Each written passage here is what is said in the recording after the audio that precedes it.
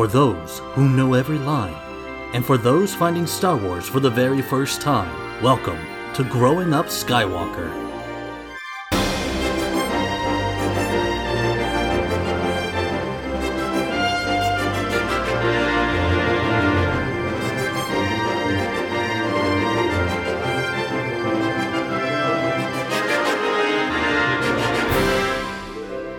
Welcome to Growing Up Skywalker. I'm Sam. Hi, I'm Anna.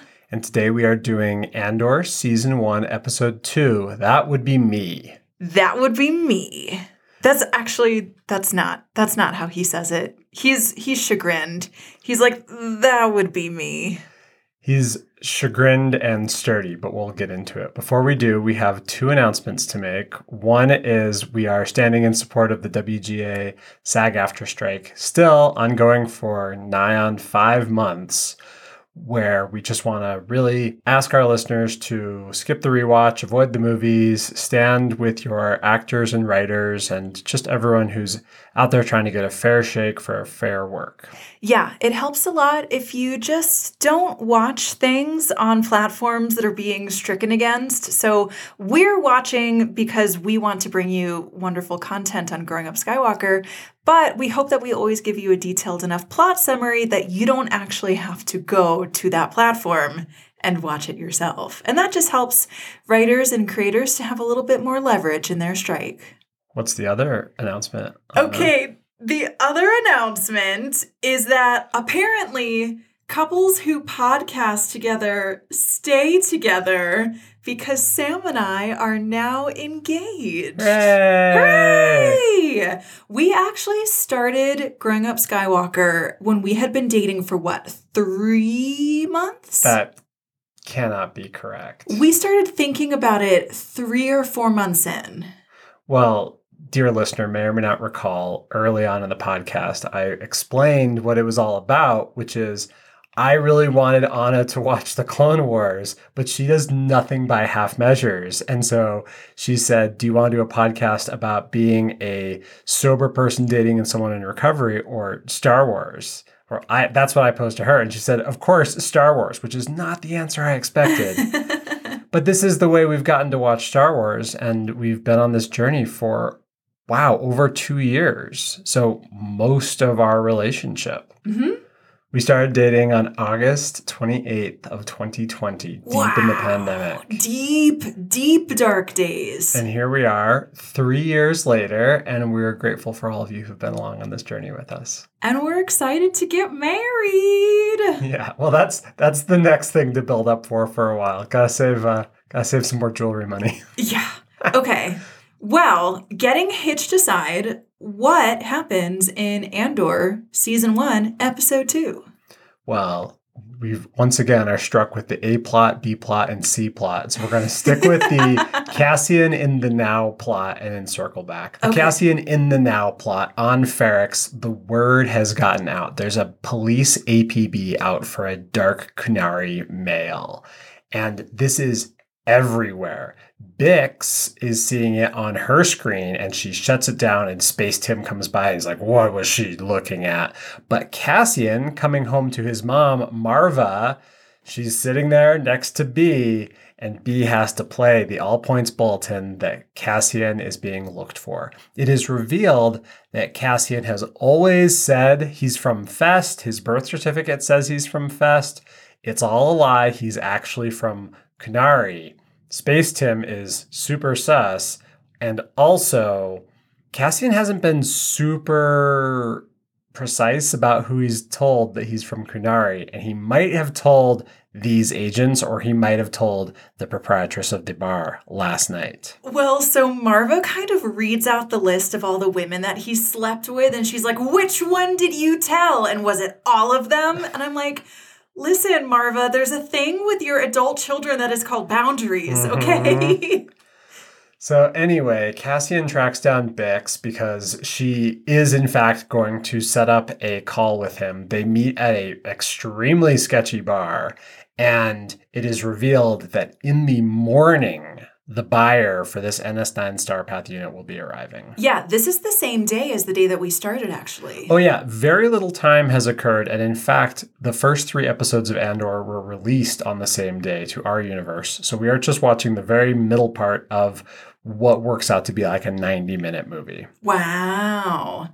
Importantly, as Bix and Cassian are at this space tavern, Space Tim comes by.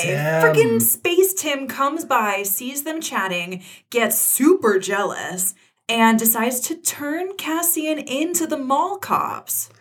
So he phones in, and that is enough information for the B plot to start here. Cyril Karn is sitting there with his team of mall cops watching over, and they get a message. They send something forward. They get the call. They're collating information. And they're like, this is who this person is supposed to be, maybe. And we see Cassian's face, but then we see Cyril turn, and there is the madam from the brothel ready to identify him. So Cyril gets together the mall copyist of mall cops, Linus Mosk. Linus Mosk. Who is horrible. Of course his name is Linus. And Linus proceeds to tut cheerio in like a Scottish accent that he is just the copyist cop who's ever like abused a mall goer. And he's ready for Cyril to join him as they go to Ferrix to arrest Cassian Andor. Yeah, they grab 12 guys in addition to the 2 of them and Sergeant Musk or whatever. Yeah. Musk, I don't know. Linus here thinks that Karn is really on the right track because there's rebellion fomenting across the galaxy. And so they're really going to make a difference by hunting down this one random interloper. Mall cops are the first line of the Emperor's security. It's actually horrifying. It would be sad if it weren't so deeply annoying. Yeah, they're the worst. So they're in flight, they're flying along. Mosk gives a speech to the 12 troops of like, here's the situation on the ground, here's what's up, and then he turns it over to Cyril to give the worst speech anyone has ever given to anyone about anything ever. Listener, I'm opening my heart to you. I ran for class president of my high school class, and I gave an absolutely terrible speech, and I received a negligible number of joke votes out of the 400 people in my graduation class. Oh, Sam, that's devastating. And it was a 2-way race. And my speech was 10 orders of magnitude better than Cyril Karn's speech. Honestly, it speaks to amazing acting how bad this speech was. I will raise you your terrible class speech. I ran for something dumb like parliamentarian in elementary school, and I'm pretty sure I rapped. Elementary school has a parliament. I rapped. No. I rapped my speech. And it was so much worse than what you're imagining, Sam. And this is like 2003, too. I wake up in the middle of the night sometimes haunted by the fact that I rapped that speech and I lost. So, speaking of things that are haunting, we've actually reached sort of the end of the A plot and the B plot because this is a short episode that is the middle. But it turns out there's a C plot and a D plot. The C plot is young Casa, who is wandering along, following the rest of his Lord of the Flies friends. They walk past a huge mining strip mine, just like an entire zip code has been mined out. And then they make their way to the crashed ship. The leader is walking forward and she's poking bad guys with her stick. They're not bad. They're just dead and like very sickly yellow and in spacesuits. She walks past one, she goes and pokes the other, and the one she walked past stands up, shoots her in the back, and then proceeds to die to a hail of blow darts from like 60 kids. Yeah, the kiddos go wild. The kids are tearing at their hair. They're having a terrible time because their leader just died. So they pick up her body and take it away. But Cassian stays and looks angrily at the ship. He clenches his fist. And finally, the D plot. Enter Luthen. Who's Luthen? Luthen rolls up to Ferrix in a very fancy ship, parks way outside of town, and walks 3 clicks, which is space, whatever, Star Wars distance. But if it's a kilometer, then 3 kilometers to the port. And on the way, he has to board a space bus and is accosted by a random space dude and has a good cover for how much he paid for parking. That is generally the end of the episode, though. Luthen is blonde and walking stick and mysterious. Well, so it's a very weird kind of classist scene where Luthen, again. No names. We still don't know Cyril's name. I mean, the Andor screenwriters are so adamantly opposed to giving us names. Okay, so Luthen, is headed in on some kind of space ferry, and there's an extended scene with this salvager guy who is dunking on Ferrix and talking mad shiz about how terrible Ferrix is and it never changes. But if you can't find it on Ferrix, you can't find it anywhere. And then there's this fascinating way that the episode ends where this guy is talking shiz about Ferrix. And then the camera pans down to Cassian hustling through a salvage yard on the way to the sale. So it's kind of like you get this perspective of someone who is using Ferrix for what it's good for. And then you pan down to the people who are actually trying to eke out a living on the planet. Yep. And that's the whole episode. So there's not actually much more beyond that. We're very much still in the setup for the first arc of Andor here. Yeah, this was a funny one. We watched this last night after I got engaged. So I wasn't necessarily doing the closest watch of my growing up Skywalker career, but I wasn't paying attention to how far into the episode we were. And so I was thinking like, man, this episode is really taking a long time to ramp up. And then it ended. And that was the episode. So then we thought maybe we should watch ahead and do a doubleheader, just ad hoc. But the next episode is actually the end of this 3-part arc before things move along nicely, and it's all action. So that is not what's going to happen. We'll join you next week with a lot of action. But right now, we're still in the very methodical, very slow setup for who Andor is, what he's up to, and what his relationship with all these people is. Yeah, I like that you use the word methodical because this TV show feels like it's being pieced together kind of chain link by chain link, which is interesting as a viewer. It's also leaving me with a lot of questions because it feels so deliberate.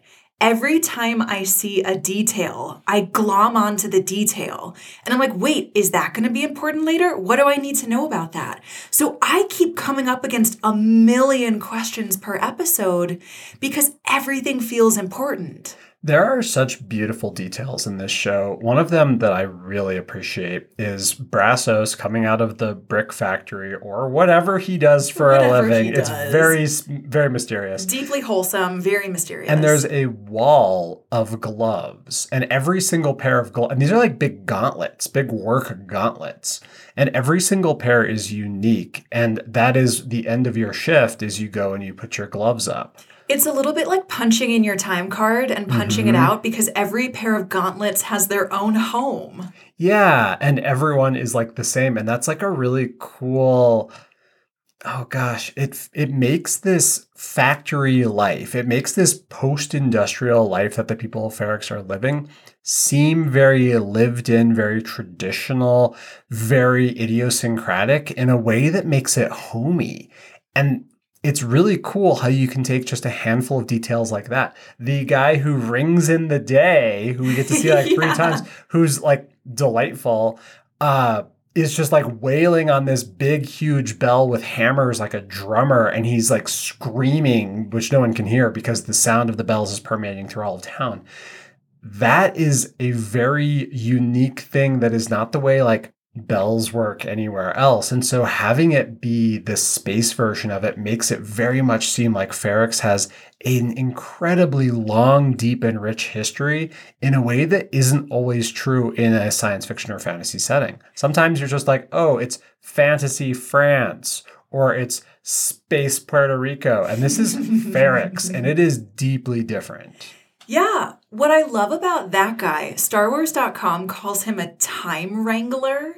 Jeez Louise. So the time wrangler marks the beginning of the end of the workday.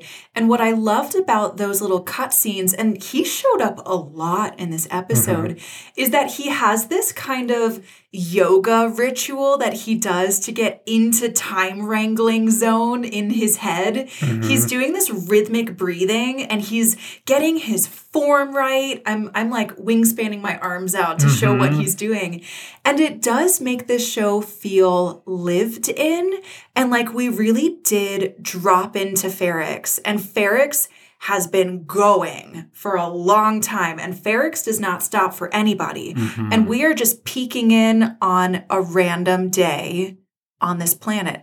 And that's fun because the Clone Wars has given us probably the richest look into what life is like in Star Wars, but it's not lived in because it's animated. But Ferrix is lived in. A few of the places in the Clone Wars are lived in. Cut LaQuane's farm is lived in. It's got a nice history. There's stories that are there. The planet of bounty hunters, the Seven Samurai episode, that has a nice lived in feel. I think the rural parts of it have that as well. But much of it doesn't. And I agree with you that even the most like unique parts of things don't have quite as much uniqueness as Ferrix. And what's so interesting about that particularly is that they definitely did it on a budget. There's not a lot of aliens. Basically, any scene with a big enough crowd has like 3 aliens, and occasionally they'll get like some weird little alien who's telling backstory in some gibbering space language. And that's it. Other than that, it could be just a different country on Earth. And that makes it all the more impressive that it is uniquely alien. And that this show looks so expensive, too. Yeah. Apparently, Ferrix is a set, which is really cool. That's just a really cool thing to have done. And this was filmed on a lot of different locations, which I think is also cool. I'm glad we're talking about this theme in particular, because this was one of my big takeaways from episode 2, is that Andor has a lot of domestic, everyday stuff in it. We get, in this episode alone, we get a Star Wars perspective on sex, on relationships, on what people's houses are like, on their money problems, on what it's like for them to either have a work schedule that they follow or people like Cassian who are counter to the work schedule. Yeah. This is just not stuff that we dealt with when we were hanging out with Jedi and senators. No, this is the scene between Bix and Space Tim, so after he gets drunk and calls in Cassian, and so is he calling in saying there's a Canary male, and he actually is just wanting to frame Cassian? Ooh. Or because he doesn't know that Cassian's from Canary. Maybe he does. Don't think he does. But he gets really drunk. He calls the cops. And then he's sitting there in his little apartment Bachelor alone. pad. Yeah. And he's like stressing out. And Bix shows up and she's drunk. And she's like, hey, that invitation for earlier, you want to fool around? She like booty calls him. And it's interesting because he is experiencing guilt. He's experiencing, did I just ruin someone's life for nothing? Especially after he's like, oh, hey, I thought I saw Bix and Cassian at the bar, and then she's here with me. Right. He's got 2 layers of guilt. He's got the guilt where either he turned in someone innocent who's now going to get framed for murder, or he turned in someone who's not innocent, but who was ostensibly a friend to his girlfriend. So that's one layer. And then the other layer is that he thought Bix was cheating on him with her old flame. And then she comes by and she's innocent. So now he's been following her around and being sketchy and weird and invading her privacy. So he is now confronting the fact that he's the worst, which we know. We know, Space Tim, you're the worst. There are no kudos for Space Tim on this podcast. But well, to dogpile on Space Tim here. Yeah, please. So they work together and he goes up behind the counter and he sees that Bix is reading a message and she is like, oh no, I'm not really ready for dinner tonight. And she slams close the message and then runs an errand. He goes and he's like, I'm going to open this message. I'm going to see what she's up to. And it's literally wanted mail. That went to every computer everywhere. This was not proprietary information, my friends. But he took it as such. He's like, oh, she must have closed it really rapidly because she knows something I don't. And it's and she's like, no, this is just boring. So what I like about the Space Tim and Bix dynamic. I just love Space Tim. That's his name now. That's his name this now. is canon. So their relationship is new. And we haven't really ever seen a normal relationship in Star Wars. I mean, I think this is about as normal as we're going to get. Oh, it seems really bad to me. No, I'm not condoning this relationship. I do not think it is healthy, right? But this is a pretty normal work thing turned into a booty call thing, turned into a now we have communication problems thing. And it's kind of average. Yeah, it's relatable. I would not say that this is relatable. This type of thing where Space Tim obviously wants a full-time girlfriend and Bix is like, you're a full-time Space Tim and I can't have that in my life. I can handle Space Tim one night a week. That's literally what they said. He's like, hey, do you want to have dinner? And she's like, I thought we agreed one night a week. We said Tuesday. Is it Tuesday, Space Tim? And it is not. It is not Tuesday, Space Tim. We can start the week now. He really wants to escalate this relationship, and Bix has got other things to worry about because she's running a major smuggling deal right now. Yeah, there is that. She's a working lady. She's a career gal. But also, I like that Star Wars is showing us booty calls. First time, honestly. There were occasional booty calls in the Clone Wars in Padme's gorgeous, sweeping senatorial apartment. Yeah, that deserves a nicer name. That's what would you call a dignified booty call? It's a derriere. It's a designer derriere appointment. It's a derriere dial. There we go. That's a butt dial.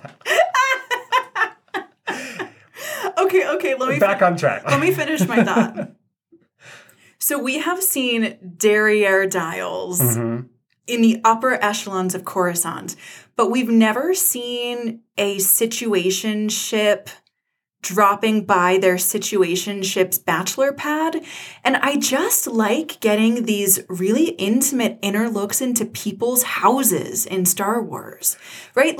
Space Tim's house reminds me of Anakin and Shmi's situation on Tatooine. There's these low ceilings and all of these earth tones, and nothing is curated. And Bix just casually drops her jacket on the back of the chair, and it feels almost cozy. I like that that's always the vibe that people are going for.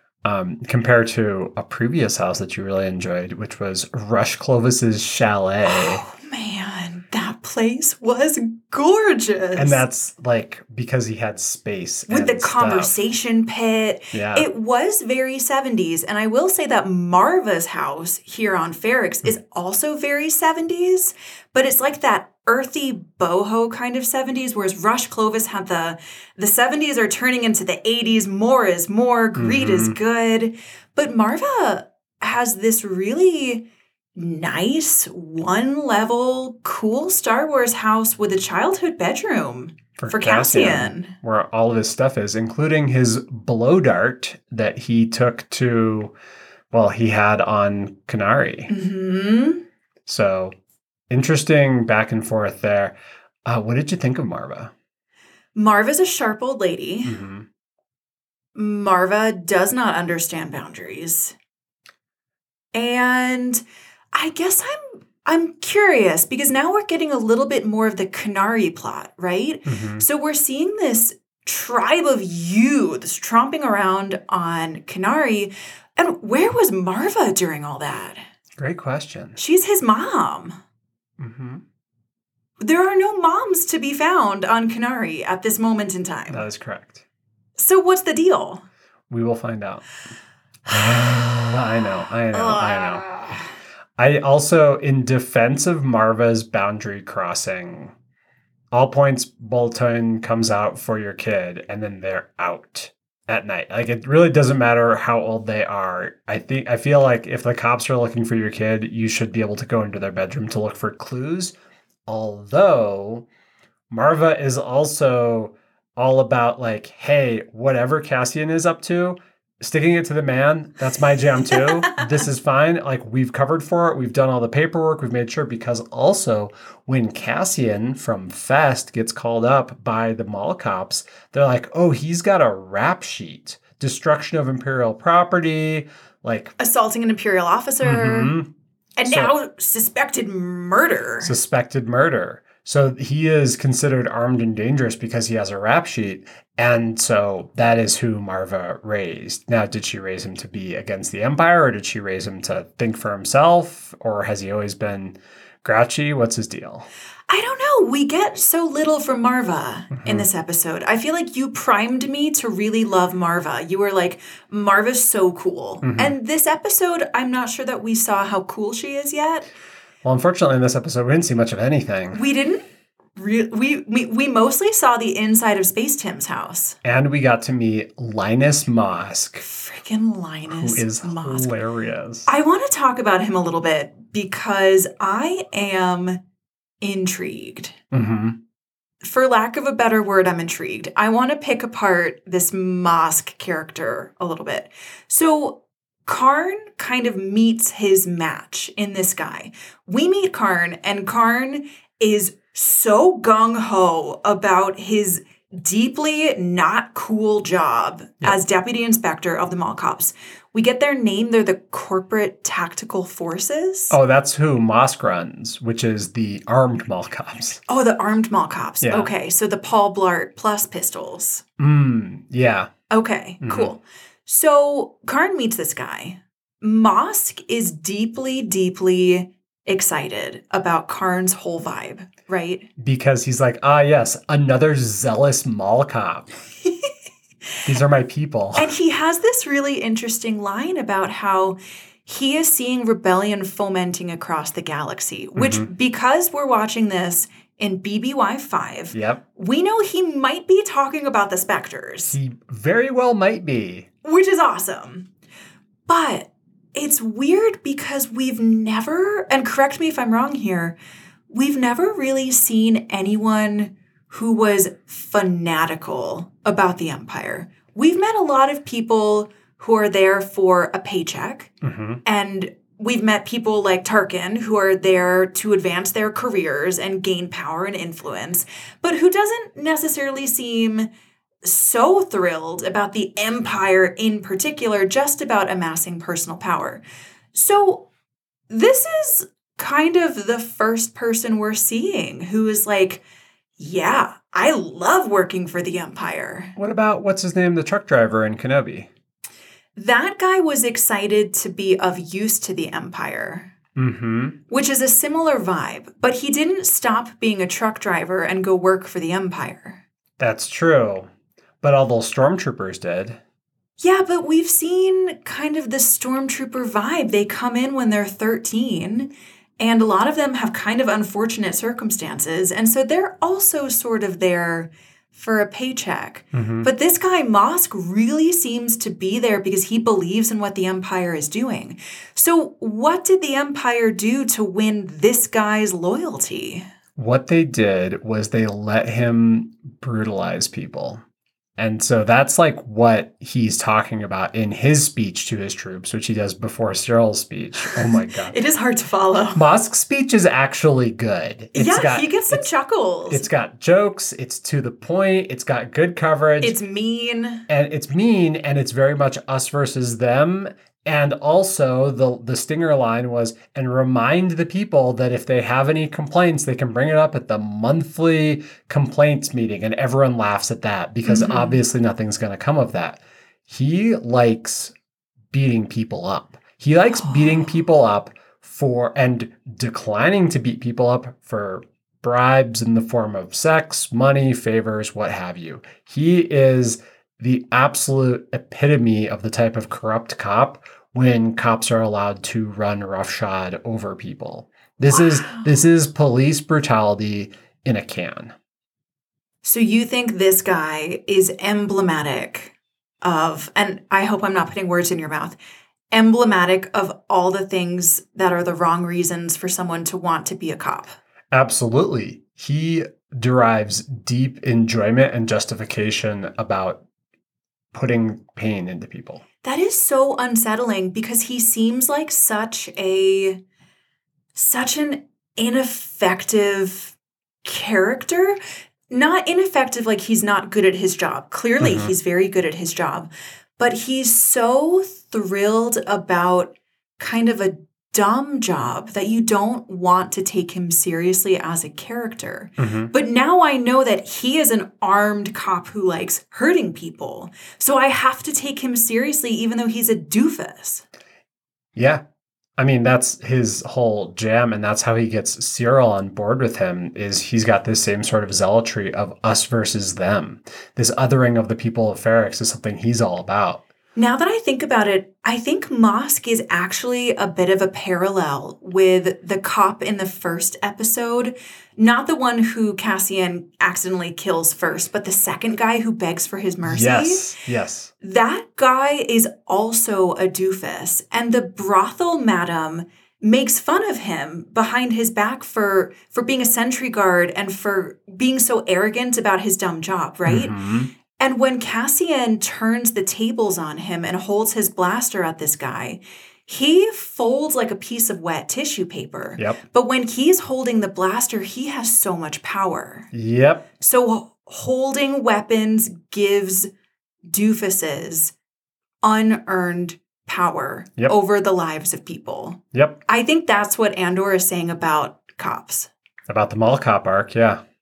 Wow. That's edgy.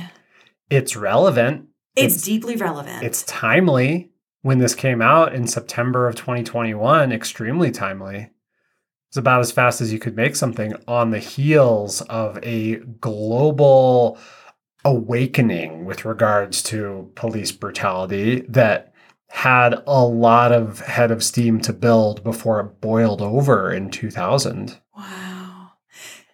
I think what is sticking out to me is that this comparison really has teeth. Yes. Star Wars that we have watched so far, and I'm thinking specifically about the Clone Wars especially, but a little bit about Kenobi too. When it takes on social issues, it doesn't always do it in a way where you know what the stance is. But the stance on police brutality in Andor is very clear and very definitive. There's really no mistaking what they're saying. Yeah. Which is brave. It is brave. And also, I think in the larger meta-narrative of what Star Wars is always talking about when it's talking about politics, because Star Wars is deeply political and has been from the get-go, Star Wars has always been anti-fascism. Yeah. And getting to this level at this point of the storytelling, because in 5 BBY, we are exactly 5 years before the events of A New Hope, the first movie that came out. And at that point, obviously, people were radicalized enough to put their lives on the line to form a rebellion against an empire.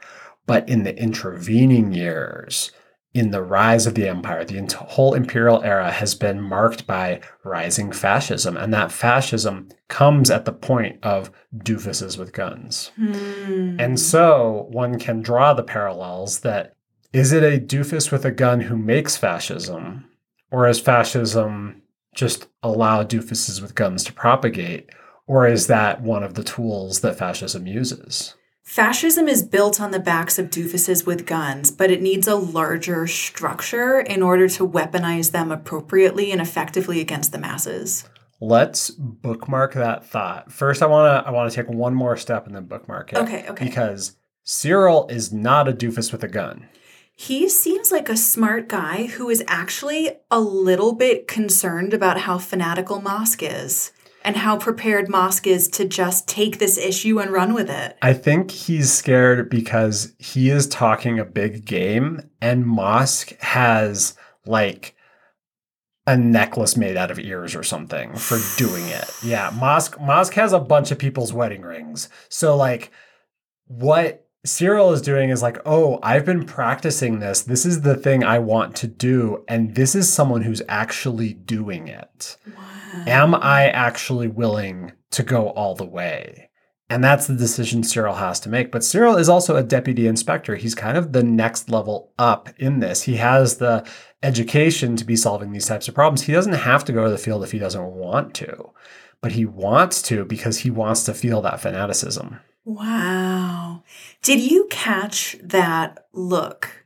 Right in the scene when Karn's Muppets, his lackeys, have positively identified Cassian Andor, and they bring in the madam to confirm that that's the guy that she was talking to at the bar. Did you catch that lingering look between Karn and the madam? No. Well, it wasn't a look between them, but Karn gave this really unsettled look at the madam and then really quickly turned his focus back to Cassian's picture. And it just reminded me of that thing you said about the chief inspector last episode, how all of the higher-ups are very familiar with the brothel's services. And you think Cyril's been availing himself of that? I think Cyril has tried. Oh! But he kind of seems like the look had enough tension in it where he seemed really embarrassed to see the madam. Perhaps Cyril finds himself in a position where he's embarrassed of being in the same room as a madam because he is an upstanding citizen. He is the definition of an upstanding citizen. If he was any more upstanding, he'd be bent over backwards. So he is this caricature of himself. He is like this deeply oppressed boy child who just is incapable of handling the concept of sex. So that's interesting. I will counter it with my perception as a woman. My perception was that Karn was embarrassed to see the madam because he went into the brothel to avail himself of their services and perhaps did not perform in a way that he was proud of. Jeez. And he knows that girls talk. And so when he saw the madam come in, he was like, oh no, those ladies have spilled all of my business to this lady, and she knows intimate things about me that I don't want somebody to know. I feel like he might have maybe once been able to get in through the front door before chickening out. Ooh, that too. Because he strikes me as someone who, at some point or another, recently, this is kind of Cyril's story, is he's finally like ready to become who he wants to. Like as soon as his boss goes away to the Imperial thing, he's like, oh, I've got a mystery to solve. I've solved it. I've applied the resources. It's not just business as usual. We're doing it my way. And then he's becoming a victim of his own success. He's become really empowered by the murders Cassian did. And so now he is moving a lot faster than he's used to moving, because anyone could look at him and be like, this guy is definitely destined to go nowhere. But yeah, I think you're totally right. I think he's got a sense that he's stepping into his destiny, but it's just going so fast. It's going too fast for him. It's really scary. He is, out of all the people here, he is literally the one who knows the least about what he's doing. Oh, no. Yeah. Space Tim is like, I'm trying to fight for a okay woman. Bix is like... Bix seems cool. Bix seems cool. Space Tim is trying to fight for someone out of his league. That's true. Yeah, she is way too cool for him. Yeah. Bix is like, I'm running a smuggling ring. Leave me alone. I will accept occasional liaisons with Space Tim. On Tuesdays. Tuesdays only. Cassian's like, oh man, I killed some guys. I gotta cover my tracks. Brassos is like, I'm gonna get ripped and put my gloves up. I'm very cool. And Marva is very angry at her son for spilling the beans, for not covering his trail, for not being a good little terrorist. So actually, because you've reminded me of Marva and the Canary plotline, why don't we talk a little bit about the Canary plotline?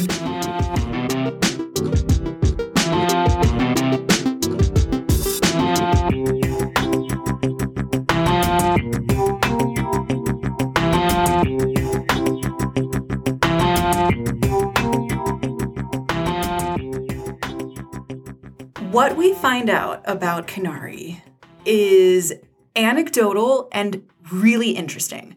So the guy that Cassian goes to book a secret underground ride to Tasser as soon as he has finished selling his cool thing to Bix's buyer. For 700 credits, which is a lot. Doesn't actually seem like a lot. Let's talk about that later. So what the guy says, because he's also gotten the news bulletin about Kenari, he's like, yeah, I Googled it. Kenari, mid-rim, abandoned after an Imperial mining disaster. Everyone died. It's very toxic. And now there's an Imperial prohibition on it. So I have questions. I have spoiler tape.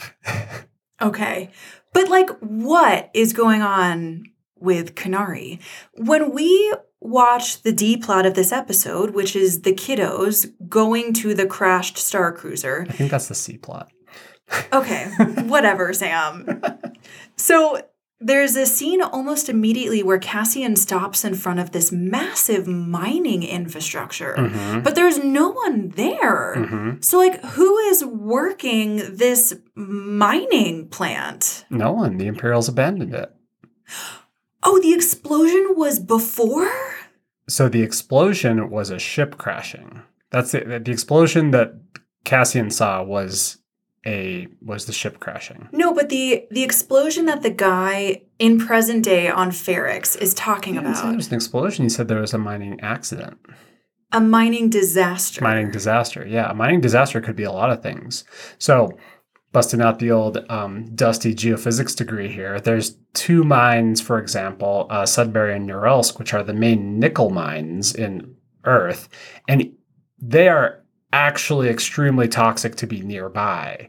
Norilsk particularly has a dead zone of hundreds of miles around it because they're pit mining nickel, and nickel's a poison. Well, okay, cool. But on Kenari, there's no one working the mine. So where are they? And there's a bunch of kids without parents. No. Are you kidding? All of the Kenari parents were working at the mine and then there was a mining disaster? That is a viable inference, yes. Oh, no. And so the kids have been living Lord of the Flies for however long. And that much is clear from the get-go. I'm sorry, I'm processing. That's horrifying. Yeah. Yeah. So, okay, it kind of puts a damper on how much I loved the coziness of this episode, because I have kind of loved watching people on Ferrix, even though they're oppressed by the Empire, they're going about their daily lives and doing their daily stuff. And I bet it felt kind of the same way on Kenari until everybody died. And then when Cassian moved to Ferrix as someone who had been raised Lord of the Flies style and is now being raised on Ferrix, he doesn't want to become a cog in the machine because he's seen what happens to cogs in the Imperial machine. They die, and then the Empire moves on and leaves bands of kids to starve in the wilderness. Yeah, because they cleared out probably this pit mine. It actually really calls to mind some of the old matte paintings that they used to do in the original trilogy to show a sense of scale. It looks a little bit like that, but it is a massive pit mine that is arbitrarily deep. We don't see the bottom, and it's probably 50 kilometers across. It is a well-established mine. It is the size of the Grand Canyon. Wow. So the Empire was on Kenari for a long time. Or space. Or there's space stuff. They have massive drilling machines. They could soften up the crust from orbit using a Star Destroyer. They can do whatever they want to mine things. They've got tractor beams. They've got droids. They've got whatever labor the Kenari provided. Okay, but when something went wrong, this is what I'm inferring, the Empire just left. Yeah, well, listeners left to their own devices may look up the history of bankruptcies and Superfund sites and other mining things here on Earth. It's a very common thing for a mining company to all of a sudden, or an oil company, to all of a sudden be over leveraged in terms of how much it costs to clean up after themselves versus how much is left for them to pull out of a mine in the current economic conditions for whatever they're mining. And so then what they do is they declare bankruptcy and they take the same people and they form a new company and they get new seed capital and new golden parachutes and move right along. So, and then the taxpayers do Superfund sites. Yeah. Except in Star Wars, there's no Superfund. So these things don't get cleaned up. I guess the kids were having so much fun on Kenari that I didn't really think about why they were there all alone with no adult supervision. So the entire Kenari C plot here seems to take place over an hour, like that we've seen so far. Or an afternoon. Yeah. A morning to an afternoon. And I don't know if they're having fun. All the kids are very serious. They're not laughing. They're putting on a war paint. They're getting together a band. They're doing things. They're speaking a nonsense language. They've got like something weird going on. What did you think? This was one of my lingering questions from last week. What do you think about the choice to not subtitle the Kenari plotline? I think that's actually critical. I think it's really important to have some mystery. And also, I don't think that there's anything that needed to be said on the Kenari plotline. So much of it is not even really acting because young Cassian kind of just stares meanly at things. He daydreams a lot. He daydreams a lot, and he's always looking at things sideways because he's got really long bangs. But more importantly, it's just telling a story from a child's point of view. And in a way, having an entire colony of children be speaking a language that is unintelligible to adults is thematic in its own way. Because that's the way like groups of children do. That is a callback to Lord of the Flies, as well as any other story where you have a bunch of kids doing strange things. Like they just build a weird little culture super fast. And to an outsider, it's complete nonsense because it's based off of the superstition and the rapid adaptability of children. And if you hang out in like a kindergarten or something, you watch as on a field trip as kids will make the rules for a game. They'll change over the course of 8 hours. And by the end of a full day, something entirely different has arisen. And then you do that for 3 weeks or 3 months or 3 years. And what has happened with the kids is something where they've developed their entire separate, unique culture, which I find really interesting. Let me think on that. Yeah, well, keep a bookmark in the idea of the stacked levers that the Empire uses, the escalation of force that the Empire uses. Ooh, okay. Yeah, maybe that's my takeaway, is that when children come to investigate a star cruiser with blow darts, the Empire comes back at them with blasters that kill with one shot. Mm-hmm. And then that same guy who shot her, it took like 40 blow darts for him to fall down. Yeah. So maybe it's about the relative power of people against the Empire.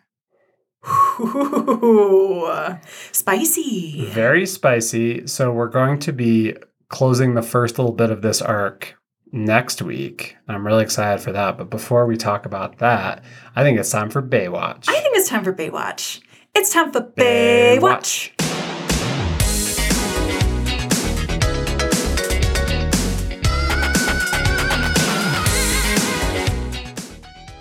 So are you voting for Space Tim or not?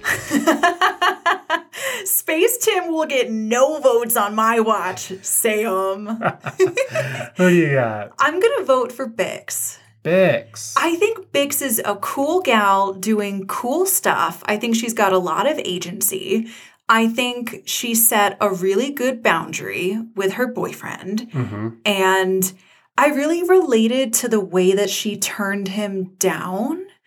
When she sees the notification come out about a Kenari mail on Ferrix, and she's like, I don't want to deal with this right now. And she closes it down, and Space Tim is like, hey, why don't we go out for dinner? And she has to turn him down in that way that women have to turn men down, which is very nicely, and you have to give them an alternative. She's like, no, I'm actually busy tonight. Why don't we do something fun tomorrow? And it kind of seems to appease him. And that is just relatable. That is just how you have to talk to men all the time. No matter what man it is. It could be the guy at the mechanic shop, or it could be the guy at work or at the grocery store. That's just the way that you have to turn men down so that they don't get mad at you and kill you. Yeah. But I also like that she set a boundary with Space Tim, and then she was like, you know what? I actually think I was up for hanging out with my boyfriend. And instead of sitting there and not doing anything about it, she just shows up at his house and kind of has the night that she wants to have. Yeah. That's nice. That is nice. You go, Bix. I mean, a woman can run a cool smuggling empire and, you know, booty call her boyfriend in the same night. That's great. Yeah. You go, Bix. Who did you pick? I've been struggling all episode to come up with someone who not only has like enough screen time to get it from me, but also who like exemplified their own personal values and who also isn't Cyril. So Cyril did get enough screen time. He did exemplify his own personal values.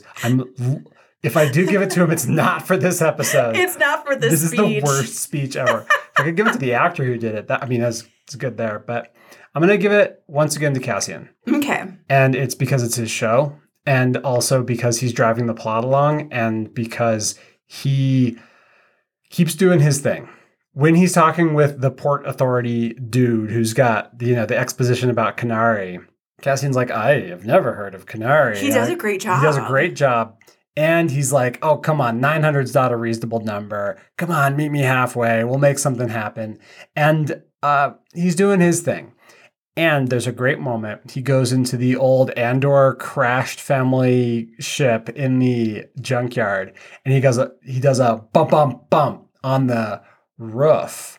And a secret panel drops down. That's where he's been hiding the Starpath unit. And I was watching very closely in that. It's perfectly hidden. Ooh. So he is actually doing cool smuggler stuff. And he pulls out the family pistol. He's like, I'm ready to go to town. I'm loaded for bear. I'm ready to solve my problems. And he tells B, he says, there's going to be some money for Marva.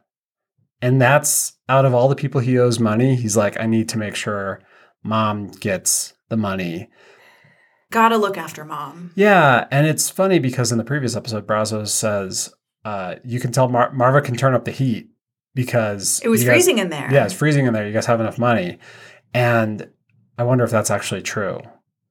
I think that Cassian is doing it all for love. He's doing it all for fruit. And like... That's a worthy endeavor. All this for love. Yeah. Oh, wow, that's beautiful. And, I like, we were going over Baywatch rankings earlier. And I'm like, man, poor Obi-Wan Kenobi got it so many times. Did not get it before episode 4 of his own show. Not gonna repeat that with Andor. Okay, fair. But I'm really excited for next week. Yeah, let's talk about next week.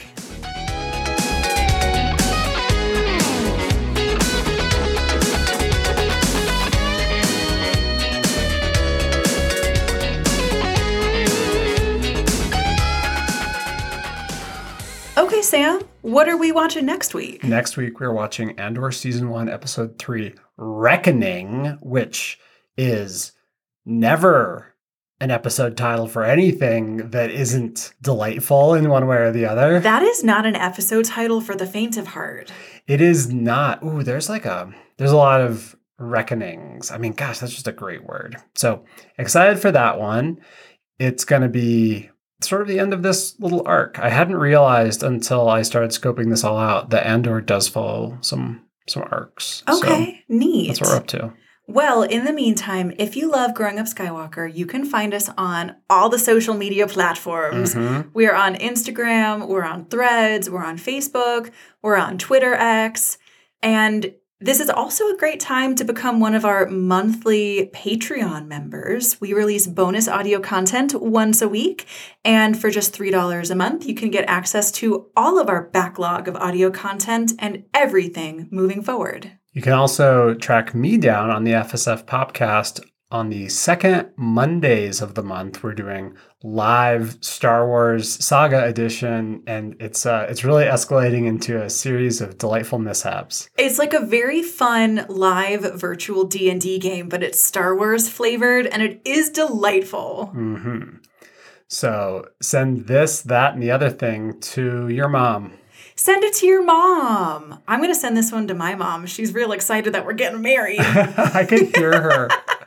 I could hear her on FaceTime across the house. She screamed. It was so cute. She screamed, and then someone in the parking lot I heard yell, "Are you okay?" And she goes, "My daughter just got engaged." And the other lady screamed and said, "Congratulations!" It was the best. Oh, that's funny. We love moms. Mm-hmm. And also send it to the self-actualized woman who can say whatever she wants to a man whenever she wants. I will send it to myself. Bam! And we'll talk to you next Tuesday. Bye-bye. Bye.